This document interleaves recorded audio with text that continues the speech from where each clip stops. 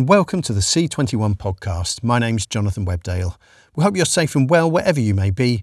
Today we hear from Red Productions Chief Executive Sarah Dool, Impact X Capital Partners Chief Executive Eric Collins, Rideback TV Incubator Executive Director Elsie Choi, and Unstoppable Film and TV Chief Exec Jason Mazza, talking to ITV Group Director of Diversity and Inclusion Ade Rawcliffe about authenticity in TV.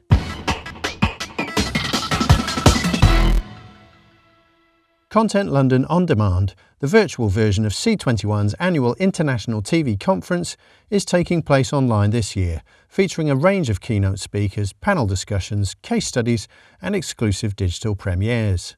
Last week, Red Productions Chief Executive Sarah Dool, Impact X Capital Partners Chief Executive Eric Collins, Rideback TV Incubator Executive Director Elsie Choi and Unstoppable Film and TV Chief Exec Jason Mazza spoke with ITV Group Director of Diversity and Inclusion Ade Rawcliffe about how audience demand and appetite for authentic, original storytelling is growing and what leading players are doing to bring fresh stories and faces to screens across the world.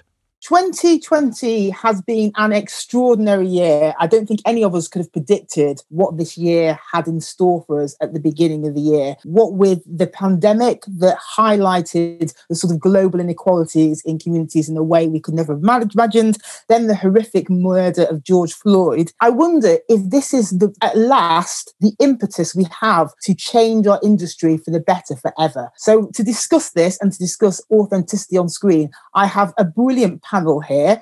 I have Elsie, I have Jason, I have Eric, and I have Sarah, and I'm going to go around and get them all to introduce themselves. So first of all, Elsie, if you'd like to introduce yourself. Hi, I'm Elsie Choi. I'm the Executive Director of the MRC and Rideback TV Incubator. At the Incubator, we focus on helping mid-level, underrepresented writers create premium cable and streaming TV shows. So our goal is to change the numbers both in front of and behind the camera. And we've also got Sarah. Hi, I'm Sarah Dool. I was previously Director of Global Drama at Fremantle, looking after drama around the world. I left earlier this year, set up my own incubation company to really push diverse and underrepresented voices on telly and in all storytelling.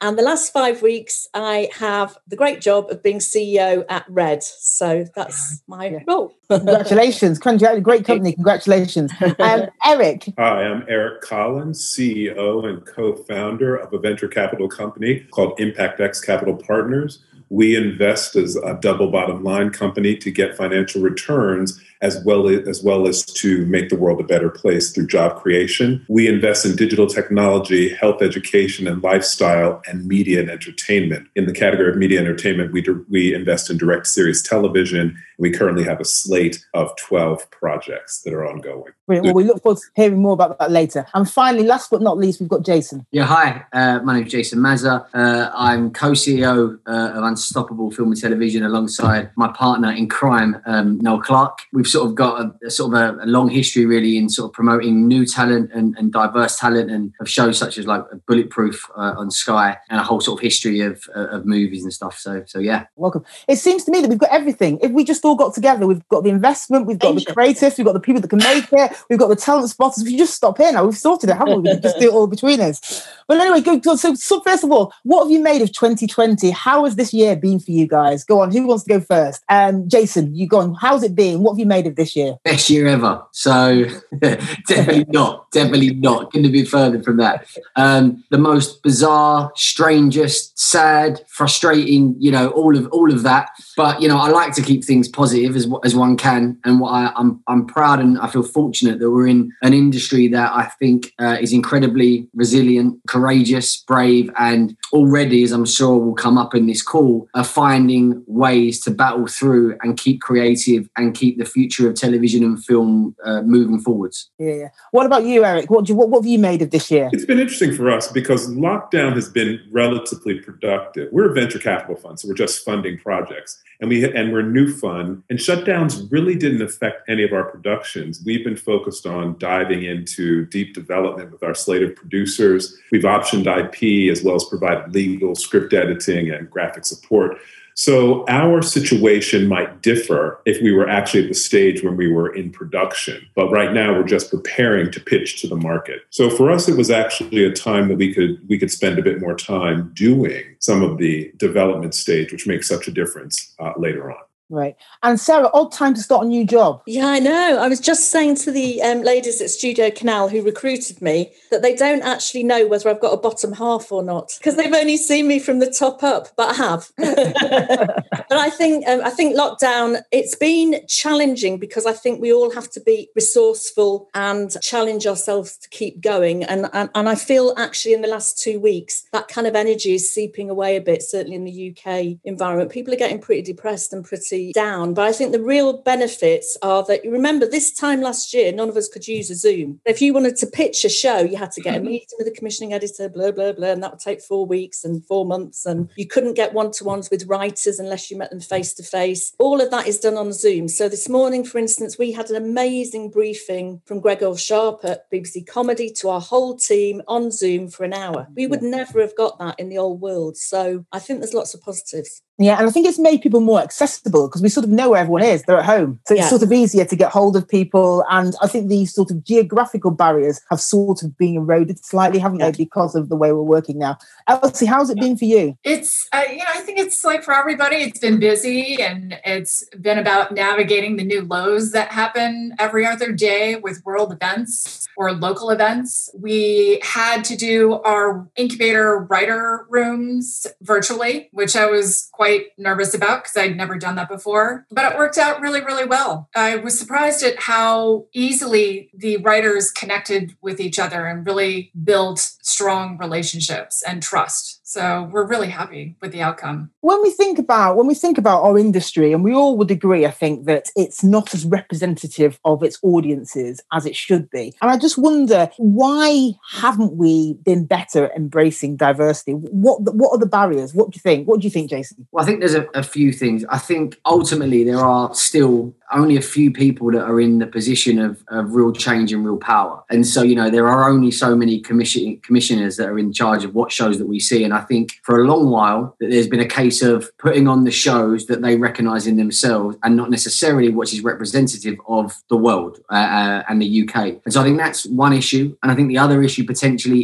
is that I think for a while, completely unfounded, there may have been a bit of, I'm not sure that diversity sells. And in fact, it's actually the opposite of that. There's been so many proven statistics, box office, that actually having a diverse cast will make your shows actually even more successful. And so I think it's a sort of a hybrid of all of those things, to be honest. But I do think, as I say, we are in a position, just the reality is that a few, very select few people are making lots of decisions that ultimately dictate what the shows that we watch on TV. Is that your experience, Sarah? Because obviously you've worked in the industry for many years. Would you agree with Jason? Yeah, look, when I started in the industry, which is a long time ago, the big problem was there weren't any women. That was a diversity problem. And in some territories like Germany, there are still no women on the TV boards or in high commissioning roles. So we've come a long way in women are allowed to voice their opinions now. There's no stopping us. But I think you have to look back to, as Jason says, we are still run by the establishment. And if you look at, say, the upper echelons of TV, it's predominantly white men who have been to Oxford or Cambridge. That's how it's still recruited. And I just looked at a statistic before I came on. How many black students do you think there are across the whole university out of 21,000 students at Cambridge? And they're really proud of this, by the way, because it's gone up 50% this year. There's 300. Wow. So immediately, if you have that funnel that the people being selected to run the established TV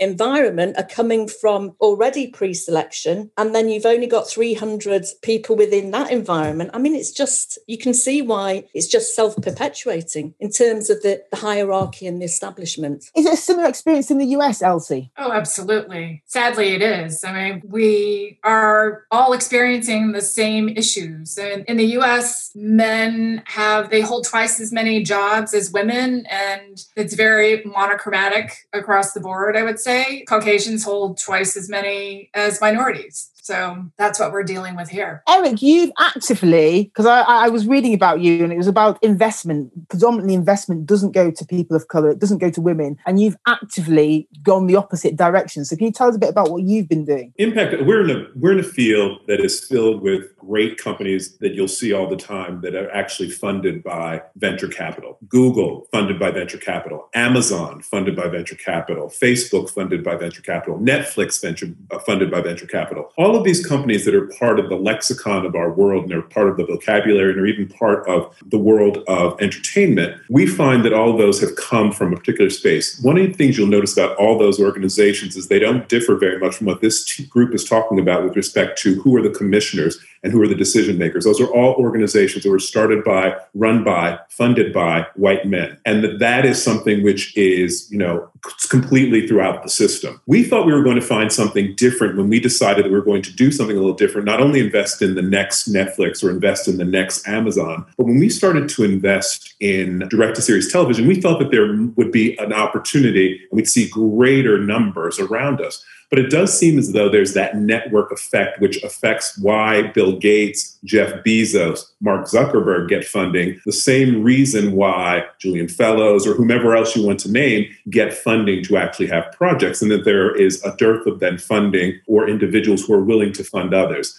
So ImpactX came because of that market inefficiency and said, we're going to take care of this. We can buy IP. We can then actually take the most risky portion of the deal cycle, and that is the development portion. We can pay for that in whole part, and then we can go out and talk to these organizations that are the distributors about what we're going to do. And that's what we found to be the most effective. Trying to go in and then talk to commissioners, we think is another level of difficulty. But going and taking our finished product to other organizations, then we think that that's probably the better and least resistant way to go, because Netflix, Amazon, as well as HBO are looking for content. So I guess we talk about the creative case, we talk about the business case. What you're saying is you're talking about the investment case. Well, certainly what we think about is we are investors. We're looking for the same type of return from content when we have content created as we do when we are creating the next Uber. We want a 3x to 100x return on our capital in a relatively short period of time. And we think that you can actually do that. And we think we're proving that out in the content creation space. But I think more importantly for this conversation, Ade,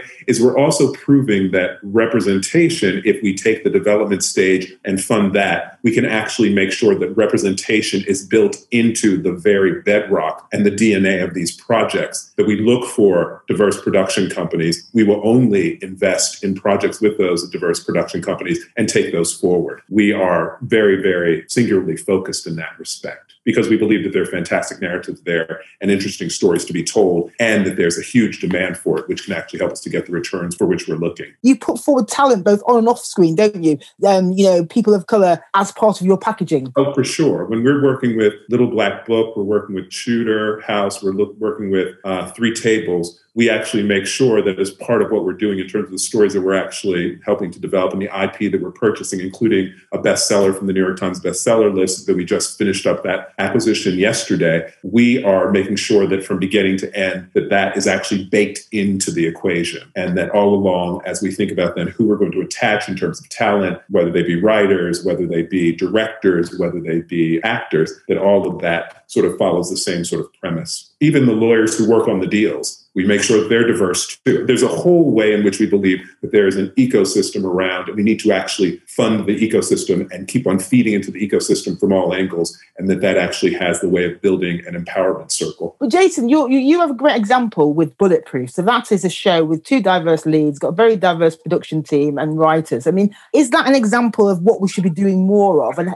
tell us about the journey of getting that onto screen. Yeah, I mean, that's a prime example in that it took probably 5 to 6 years to get that show made. And we did have, and Noel talks about this story a lot in the creation of that journey. It was sort of gone through different various incarnations, but one incarnation of it was a movie. And a studio literally said to us, "No, listen, if you lose Ashley and we replace Ashley with a white actor, the film's funded." Like, they said that in a meeting. And Noel was like, "It's Ashley or there's no show. Like that's it. That's in the show. That's what it's about. That's the whole point point of it. And I think the fact you look at Bulletproof and you go, that's a show. The reason why that was important to us is that you're actually putting 2 black leads. That's one thing, but also 2 black positive role models on screen, which we don't tend to do in the UK. It's like, oh, you're a black lead, you're a drug dealer, or you're the villain. And it's like that was so important about that show. And it took a journey. It took time. I think at Unstoppable, I think that's probably our problem. We are always thinking probably 5 years ahead of what most other companies are in the UK, and therefore really the commissioners. And so it takes us a little while to get to that point where they go, yeah, we probably should do that. That probably could work now. We feel like it's the right time. But yeah, so that was a very, long and slow process. But then you see the show and it's like on the CW network in America, and it's one of Sky's biggest shows. It's like, if you'd have asked me, I would have said from day one, I really believe this show is going to take great ratings. Brilliant example.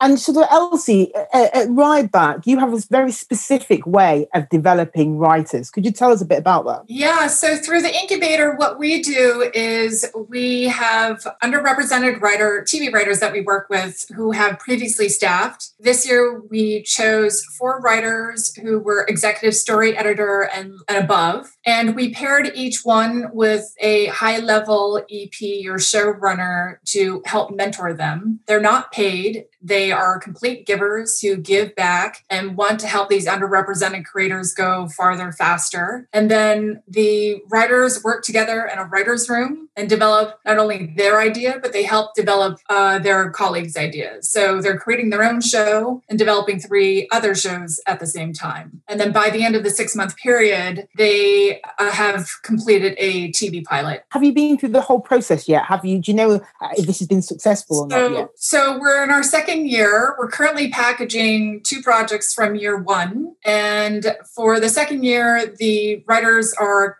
currently in their second draft. So we pay them $200,000 to write a pilot, and that's 2 drafts and a polish. See, for us, I mean, I'm in the UK. $200,000 sounds like quite a lot of money. That's quite a big investment. Can you just explain why it's so much, or is it why? Because clearly you're backing this in a very big way. Yeah, well, our studio is that we're paired with. We are working with MRC, so they're known for Ozark, The Great, House of Cards. They're fantastic partners. We, along with MRC, really value underrepresented writers, and we believe it's good business. So that's why we're working with them. And we were able to convince the non-writing EPs to their mentors to also put in the time to help shape this next generation of creators. Brilliant. It sounds fantastic. And Sarah, tell us a bit about this, because obviously you've got, you're working at Red, but you also set up something called Sow the Seed, which is also to develop a diverse talent. Yeah, I mean, it came, it kind of developed in my head over the last year, and it was kind of inspired by a meeting 2 years ago that I had nearly to the day with Rapman, Andrew. And he came into my office and I just thought he was amazing, and the way he was telling stories. And he tells stories that are full-on drama with great cast that he funded himself. He raised all the money, but it's done in a rap dialogue. And when you think about it, after I had met him, I thought, this sounds a bit weird, but I thought, well, Shakespeare did it in verse, didn't he? So what if Rapman's the next Shakespeare? Anyway, we got on really well, and I really wanted to do a project with him. And he'd made his shows at a very low level of cost. Anyway, unfortunately, the next day, Jay-Z sent a plane for him, picked him up and flew him to LA. And before that weekend, he'd been signed by Jay-Z. So I just missed out. But I loved the idea that he was doing it for himself, because he told me, he said, I couldn't get anybody at the BBC or anywhere else to listen to my ideas. So I thought, you know what, I'm just going to do it myself. And his Shiloh story got, I think, 40 million downloads on YouTube. So on the back of that, I thought, if we don't start developing and giving an outlet for these voices and helping them through the various stages, you know what, we're going to be dinosaurs in 5 years' time or less as TV producers, because they don't even need our level of the industry to tell the best stories. They're doing it for themselves across all levels of ethnicity and diversity. And because of the iPhone now, you don't even need a full crew to make it. So It's a really, really exciting time. And I thought, I've got to get a grasp of this and find where that new talent is, grow them to a certain level in my little seed pots, and then go and partner with one of the good production companies that I've worked with over the years. And instead of talking about it, let's get this motoring now. You've all sort of mentioned the sort of commissioning process in passing about, having to go to the buyers. Do you think there's a disconnect between what the buyers want and what the audience want? And how do we close that? I totally think there's a disconnect. As Jason said, they want to put on screen, which I suppose is quite natural, stories about themselves. But meanwhile, there's a massive audience out there that's seeing nothing of themselves on screen. And I think we talked last week that there has been a breakthrough in terms of advertising, because now when you look at the brands on ITV or Channel 4, there's much more diversity in the marketing of product. Now, to me, that's a really big moment, because if it's happening in the very commercial world, I think that will start to seep down. Because at the end of the day, unfortunately, TV is about creativity, but it's also about cash and money and a business incentive. So we have to tell stories for the widest possible audience. I definitely think there is that disconnect. I'll give you an example. One of the most successful things that we've done at the company is be a part of our trilogy, which is Kidulthood, Adulthood and Brotherhood. They grossed 10 million in the UK box office, millions and millions of DVDs and downloads. And we're making a TV show, and no one in the UK currently wants to make that TV show. Now, we were pitching this 2 years ago, before the real recognition that we need to make much bigger change. We're about to start, and I'll get onto the story on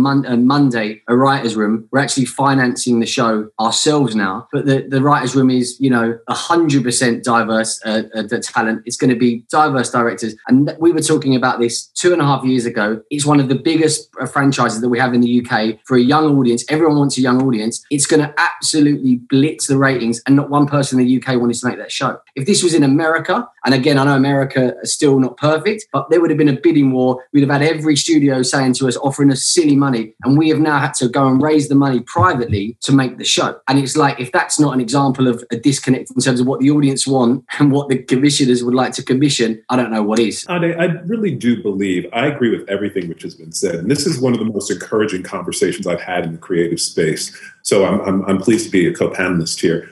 One of the things that I don't think that we appreciate or we talk about a lot is sort of the question of risk. When I'm thinking about, are we going to develop the next vaccine? It's all about risk, and people are willing to invest substantially in risk because the risk reward, they've seen the examples of risk reward and it paying off huge. I think we've also seen that in the creative spaces. However, I think when we do get to commissioners, the risk seems to be a risk of making a mistake, losing my job. Whatever those risks are, they're just so overwhelming that it doesn't allow that creativity to expand beyond their sort of own little blinders or what has been done in the past.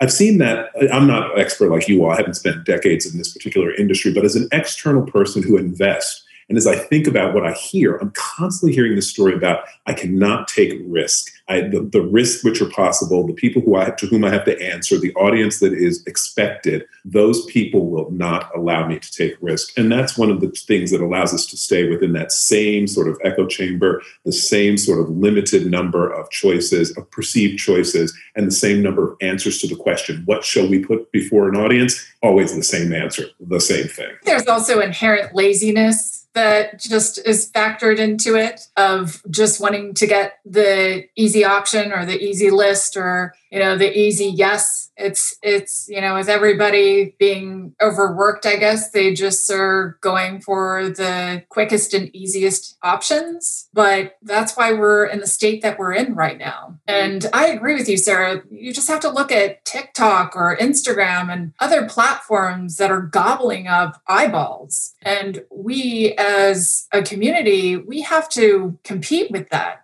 I think that's what a lot of our colleagues forget. We're competing with that. I had two amazing Black podcasters at a conference earlier this year.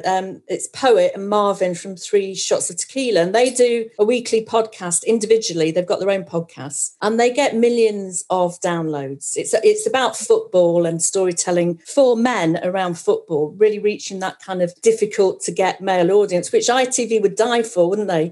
And and at the end of the session, one of the producers came up to to me and said, yeah, that was very interesting, Sarah, but it's very niche, isn't it? And I said, hold on a minute. They're getting 1 million downloads. You would die for that audience, an engaged audience of that on a Channel 4 drama, wouldn't you? I mean, that would be really good ratings. And the other thing just to say on that is these guys and ladies understand their audience because they are dealing with them every minute. People are sending them messages and communicating with them. How often do we, as senior program makers, actually communicate with an audience directly? I think we could learn a lot, and that would help break it down as well. There's a mutual respect there too, because you are engaging with your audience so much that you really are in an exchange and a relationship with them. Yeah, and you can push the boundaries then. They were just about to start a really great idea, which was learn with 3 shots. And they were going to take a subject each week that their audience might not know about and get somebody interesting in and talk. So almost educational, if you see what I mean. But I thought that was quite exciting because that had come from their audience feedback.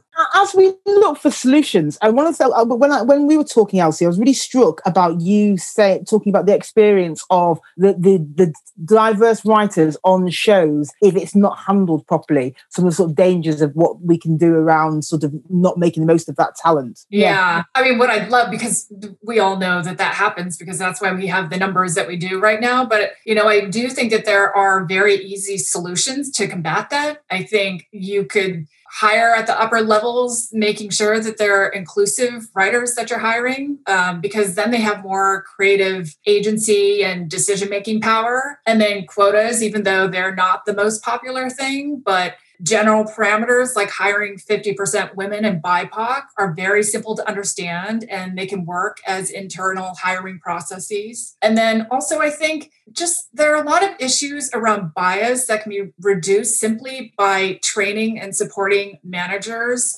appropriately. A lot of creative talent, especially because the demand for showrunners these days, they get catapulted into these management positions without proper training. And it's no wonder that they, as well as their colleagues, suffer for it. I mean, now we've talked about what an extraordinary year 2020 is, but generally, are you feeling optimistic about the future? Do you think this is a moment of change? Well, a time to change. How are you guys all feeling? This is, Impact X, we're trend oriented, right? So we're looking at the trends. We know that there's a lot of trend in digital technology. We know there's a lot of trend in health, education, and lifestyle, but we certainly know, and just from COVID and response and sitting at home and other sorts of things being locked down, that there is a trend toward content. And within the world of content which is serialized, direct to series, television is, having such a renaissance. It's having such a sort of a run in the world. So we believe that run is going to continue for years to come. That even with the presentation of things like TikTok, which we love, things like Facebook and self-generated content, that we actually do, or user-generated content, we actually do believe that content that is based on stories and good story and narrative and high production value still is a very, very effective market. And as the price of production comes down further and further,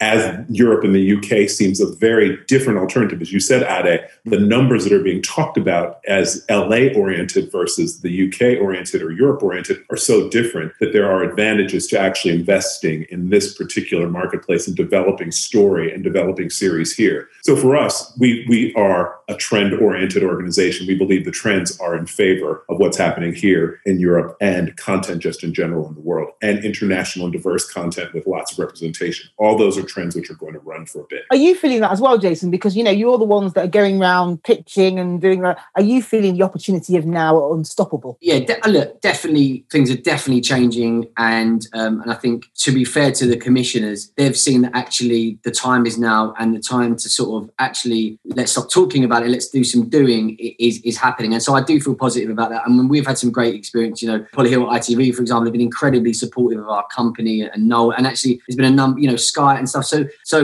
definitely. But I think the thing is that we just have got to still keep being accountable and still keep pushing the boundaries and still keep having the conversations. And as I say, I'm not going to pretend that it's going to change like that, because it's not, and it's going to be a continual conversation. And as a company, we can only take responsibility of what we want to do. We know that by trying to take a new writer that is from a diverse background, that we're giving ourselves a bigger challenge, because it's going to be harder for the commission pushing us to take that chance, but we're not going to change that. And so we're just going to keep making ourselves accountable and pushing forward. What about you, Sarah? Starting at Red, do you feel this is an opportunity? Yeah, I think, when we look back on this in the continuum of history, this is the great pause, isn't it? We've pressed the pause button and we've now got to reset everything. And even after 9 months, that old world seems thousands of years ago. Do you know what I mean? And I think that's a really good chance for us to say, this is the new normal. No arguments, like Jason says, this is the way we're doing it. And no excuses. Let's just get on with it. It's just the way the world is now. And if you don't keep up with that world and that train that's heading forwards, telling great stories, because there's huge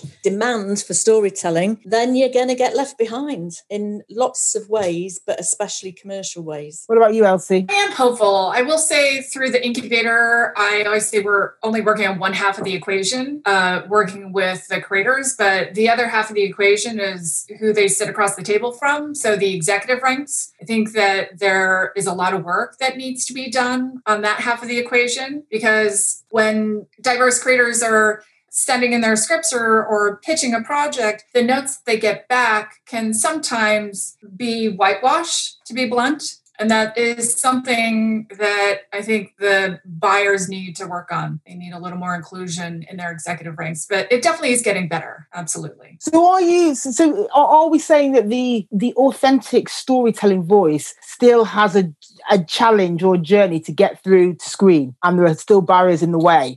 Is that what you're saying, Elsie? Absolutely. And it's not just development, even in production. So it's across the board, even in marketing. Shows tend to be reviewed by older white males, and that impacts the reach to audience or the support of a show and finding its audience. So the whole system needs to be looked at. And I think it's about having tough conversations with our colleagues. And in the small moments, I really believe that's where the big change will happen. I think the one thing that I hate saying next generation of viewers, but the huge consumers of content absolutely want in their storytelling is authenticity. And they can sniff out inauthentic and stereotype characters, like a police sniffer dog. So, at the end of the day, the consumers will vote with their eyeballs if we're not providing them with stories that feel real, with characters that you might believe in or are your friends or your colleagues. And I think that is the future. Well, authenticity, Eric, how much does that matter to you as an investor? A great deal.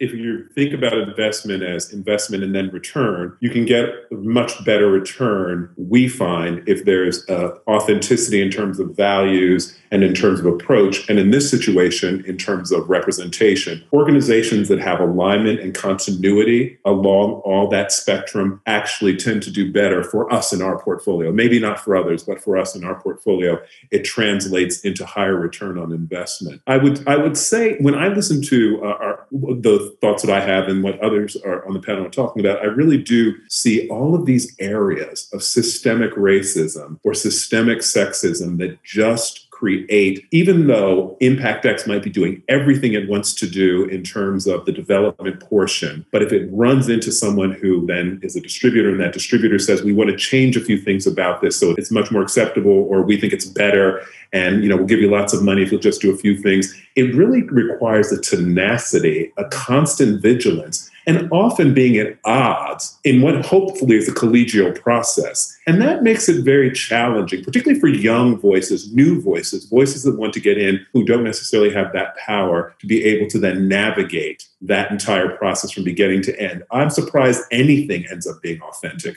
because quite frankly, unless you're showing on BET in the United States, is there another commissioner that's not a white commissioner in the world? And so you're in the Western world. And so you're sort of sitting in this compromised position all the time. And it's a question of how we push consistently and how we remain authentic. So Ade, when you say, is authenticity important? It's absolutely critical in representation. Does it help to get better returns? It absolutely does help to get better returns. Is it challenging, particularly if we're looking at young people? We're looking at Viola Davis being authentic. We're looking at Denzel Washington being authentic from end to end. That's one thing. If we look at Ava DuVernay, that's maybe a different thing. But then when we're looking at young people, and that's often what we're looking at, then we have to try and figure out a way to actually support them throughout the process from end to end. How do you negotiate? Because you must have that challenge all the time, Jason, with your projects. How do you navigate that whole process from the sort of the idea, the creative idea, to being realised on screen in a way that you feel is authentic with the original idea? It's really tough, I'll be honest, because we've always been drawn, as I say, since we first started Unstoppable,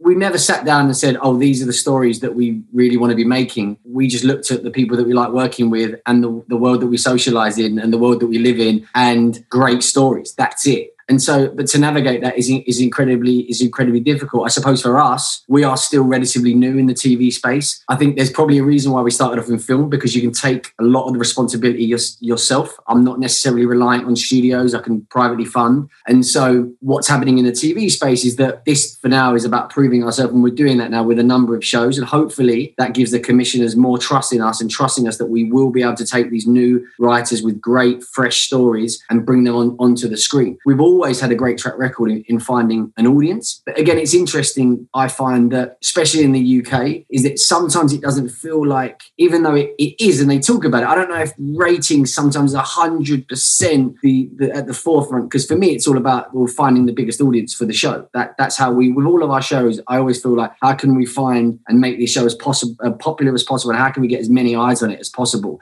And so I think it's about also trying to just keep pushing that and having that conversation with the commissioners. But yeah, I'm not going to sit here and say it's easy. And we say we're just trying to take the responsibility on ourselves as a company to go, well, let's grow. Let's show that we're doing great work, that we're producing great stories. And hopefully that makes those conversations easier. And for you, Elsie, is it about growing writers who are going to work on the biggest shows for the biggest audiences? Is that what you're trying to do as well? We really want them to create their own shows. So we want to help them own their voice, because when you're staffed as a writer, you're professionally writing in somebody else's voice. You're getting paid to write in somebody else's voice. So there is a transition that they make personally and professionally, going from writing in somebody else's voice to discovering what their voice is. And what hills are they willing to die on creatively. So we really do build a community of experienced pros around them to help guide them through that process. And then we also have industry veterans like Betsy Beers or Greg Berlanti, Vina Sood, and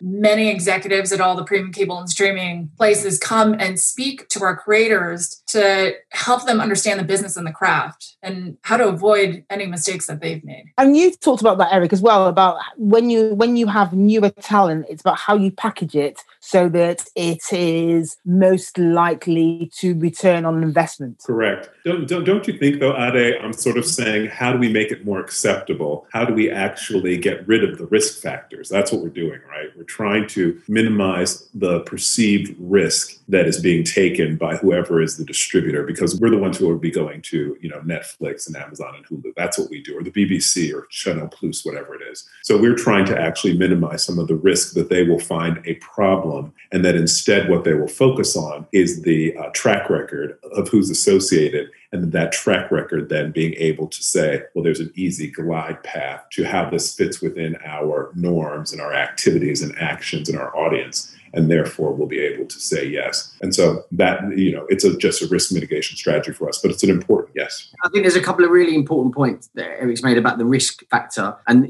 Noel talks about this a lot in terms of how do we get the commissioner. It's easy now as a commissioner to support someone like Michaela Coel because she's had loads of success, but it's about first commissioning Michaela Coel before she's Michaela Coel. And like you say, Eric, it's almost like we'd love to have these commissioners go, well, you have to spend a certain amount of money on diverse talent. That's just, you have to. And they have no pressure on that. If you want to wrap it up as these are risky shows, which ironically, they won't be risky at all. They're huge successes. But if that's what we need to do to go, you're not going to lose your job, guys. It's fine. This is your risk portfolio of young talent, but you have to spend it. Something like that, I think would probably create a lot of change, because what's clear is there is this perceived risk, which none of us lot here see it as risk, but unfortunately, some of the people in power do. So it's about navigating that. Yeah, there's risk involved in everything that across the board. It doesn't matter if it's coming from an old white male or, a young Asian female. I mean, there's risk always when you are creating projects, but I think they're just so used to the risk when it involves older white male. I think the thing is, though, the idea of risk in television is, ironically, the shows that are the most risky and then become a success aren't just little successes, they're massive. So Michaela Cole, we sold that all around the world for much, much more than it cost to make it.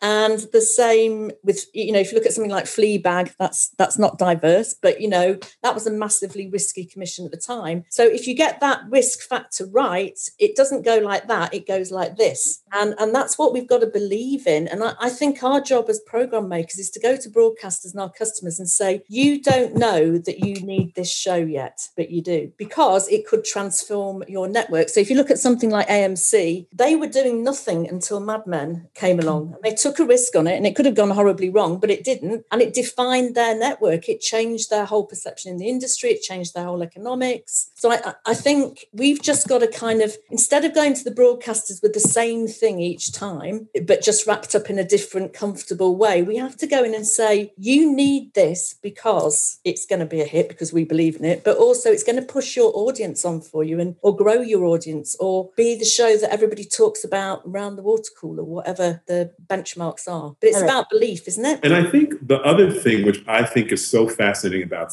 that statement, Sarah, is that what I don't think happens, which I see in the world in which I exist most of the time, where most of my portfolio exists, we actually go through heavy analysis as to what is the future forecast associated with what we're being asked to invest in. So someone tells us there's a new insurtech company and it's going to, or there's a new challenger bank. They come to us and say, there's a new challenger bank. We're a new challenger bank. We have a great new idea. This is how we're going to acquire customers. These are the costs that are going to be associated. And this is going to be the outcome. And by year 5, we're going to have a value that's 300 million, where we have a value of 0 today. They actually lay out and make it very attractive. What is that future going to look like? We do the same thing with our creative projects. Our creative projects have to return. It's not as though it's a hope. It's like, oh, I hope this works. It's like, it's got to work. So it's got to work by the numbers. So one of the things that we're bringing to the industry is we're bringing forward an approach which is just like, if you wanted to create the next Amazon, how do you create the next Amazon when there's just a piece of something written on a napkin? You actually have forecasts and other sorts of things that are done by the person who's bringing the idea. And in this situation, it's us in association with the production company. It's a little different, but we find that if in doing that, we then are able to also get people to say, I understand the risk that I'm taking. I understand the financial outlay, which is possible. And this is beyond the Bible. We do the Bible too, but this is before the Bible happens. We do that in terms of putting the money together and saying, this is the money which is going to require, and this is the outcome that you're expecting in this period of time. So that's a good return or a poor return. Do you get any resistance from creatives about doing it that way? Absolutely. Every day. I didn't become a creative in order to do maths. That's what I hear. Elsie, so you've been working for a long time to improve representation, inclusion, diversity in this industry. What I'd like to know is examples of best practice. Who can we learn from? Who's doing this really well? And what would be the 1 or 2 things that would make all the difference if we could change them now? I would say on the showrunner side of things, having worked with Glenn Mazzara, Dara Resnick, Amy Berg, Greg Berlanti, they really are doing amazing things on their shows and getting involved and trying to understand what the numbers look like and getting studies done. And they're really pushing the conversation forward. So I really appreciate the work that they're doing. I would say on the executive side or on the buy side, I know that Netflix and another studio, what they do at the beginning of every staff meeting is they discuss inclusive voices and then invite colleagues to join their general meetings so that everyone can start supporting those voices. So I find that to be a great practice. And what would make all the difference if we could just change to 1 or 2 things to make our industry more accessible and more equal? What would they be? I think that everyone just has to have an open mind and think beyond their own experience. That to me is where it all starts. At least start with yourself and open up your mind. Jason, I think it's about accountability, and I think that what was great about the BLM movement was a lot of people came out publicly and made a statement and sort of talked about it, and that was great. But I was also a little bit frustrated about that, and I posted something at the time, and it was just about saying it's all great, let's talk about it, but let's do something. And we had an example on a show that Noel was on where we were not the leading production company on it, and it transpired that there just wasn't enough for us diversity on that set. And it was a very frank conversation on day one. And that was changed. And then 6 trainees were then brought onto that production, and they spent 8 weeks on that show and have potentially completely changed their lives. And so my feeling is that people that are in a position of power, any type of power where you can have a conversation, you take that responsibility. And there's lots of movie stars out there that came out. Next time you're on your Hollywood movie set and you look around, it's not, you can't be an enabler. It's time to go, look, guys, this is not the world that I live in, and this needs to change, and it's going to change tomorrow. Those people can make huge, monumental changes. And so I'm imploring everyone to just sort of try and not be an enabler and try and be accountable for those things. Sarah? Well, I don't think you should underestimate your role at ITV, actually. To have, no, seriously, to have a female on the board is brilliant, but you've got a female chief executive. And then to have somebody at group level, corporate group, listed level, whose responsibility is diversity inclusion. I don't know many big corporations that have got that, certainly not in the media. And I think that's a real start, because it has to come from top down to say, come on, get on with it. And then the creativity has to come from bottom up. And I think on the creative side, we have to listen. And instead of saying to our talent, this is the story I want you to tell, which has been the traditional way, we say, what is the story that you feel passionate about, and how can I help you make it? Eric? The one thing that I would like to see is what is the focus of this panel. It's representation. And I believe it's representation in front of the camera, which we have all talked about, and I believe that there's more of an embrace of that. I'm equally interested in representation behind the camera, all those sorts of roles, sort of what Jason was talking about, and making sure that there is a deliberate approach, and that there is a statement made and a stink raised if indeed that is not existing, and that change be made immediately. And that the other piece is, I also want to see all the supporting functions. I want to see all the agents and others. I want to see that same thing happening, such that the world in which we're existing and that we're trying to create on screen is also supported by the world that's really out there, and that that's represented all around. So I do want to see representation in a 360-degree way. So I do want to see commissioners. I do want to see heads of studios. I want to see heads of production companies. I want to see heads of departments on productions. I want to see the lawyers. I want to see the accountants. I want to see the agents. I want to see the actors. I want to see the writers. I want to see the showrunners. I want to see all of that to be representative. When that happens, then I believe what we don't have to do is have a conversation about trying to retrofit an industry and running into various pockets that we never even knew that there are these problems around systemic racism and sexism, but that indeed we would have a very different looking and a different producing industry. And that's what I would say is most important. Now, I mean, from my point of view, I think that, we've all been talking about this for a long period of time, and the speed of change has been too slow for us all. But what I get now is a much greater sense of urgency, and it's being driven by the younger generation. I mean, I've got friends who are teachers, and the kids were saying, we're not coming back to school until you change the curriculum to include us. We want it changed by next week. And I feel that sense of urgency, that we maybe have been too patient, but I think the generations below us are not going to be so patient. So I'm optimistic for the future, but there needs to be more accountability, and we have to do what we say we're going to do rather than just talk about it. Sarah Dool, Eric Collins, Elsie Choi and Jason Mazza talking to Ade Rawcliffe. Remember, if you're a C21 Pro subscriber, you can watch the full video version of that interview on our site right now as part of Content London On Demand. There'll be more from the event in the podcast tomorrow, but in the meantime, stay safe and stay up to date with all the latest international TV industry developments by following C21 online, on mobile and social media. My name's Jonathan Webdale. Thanks for listening.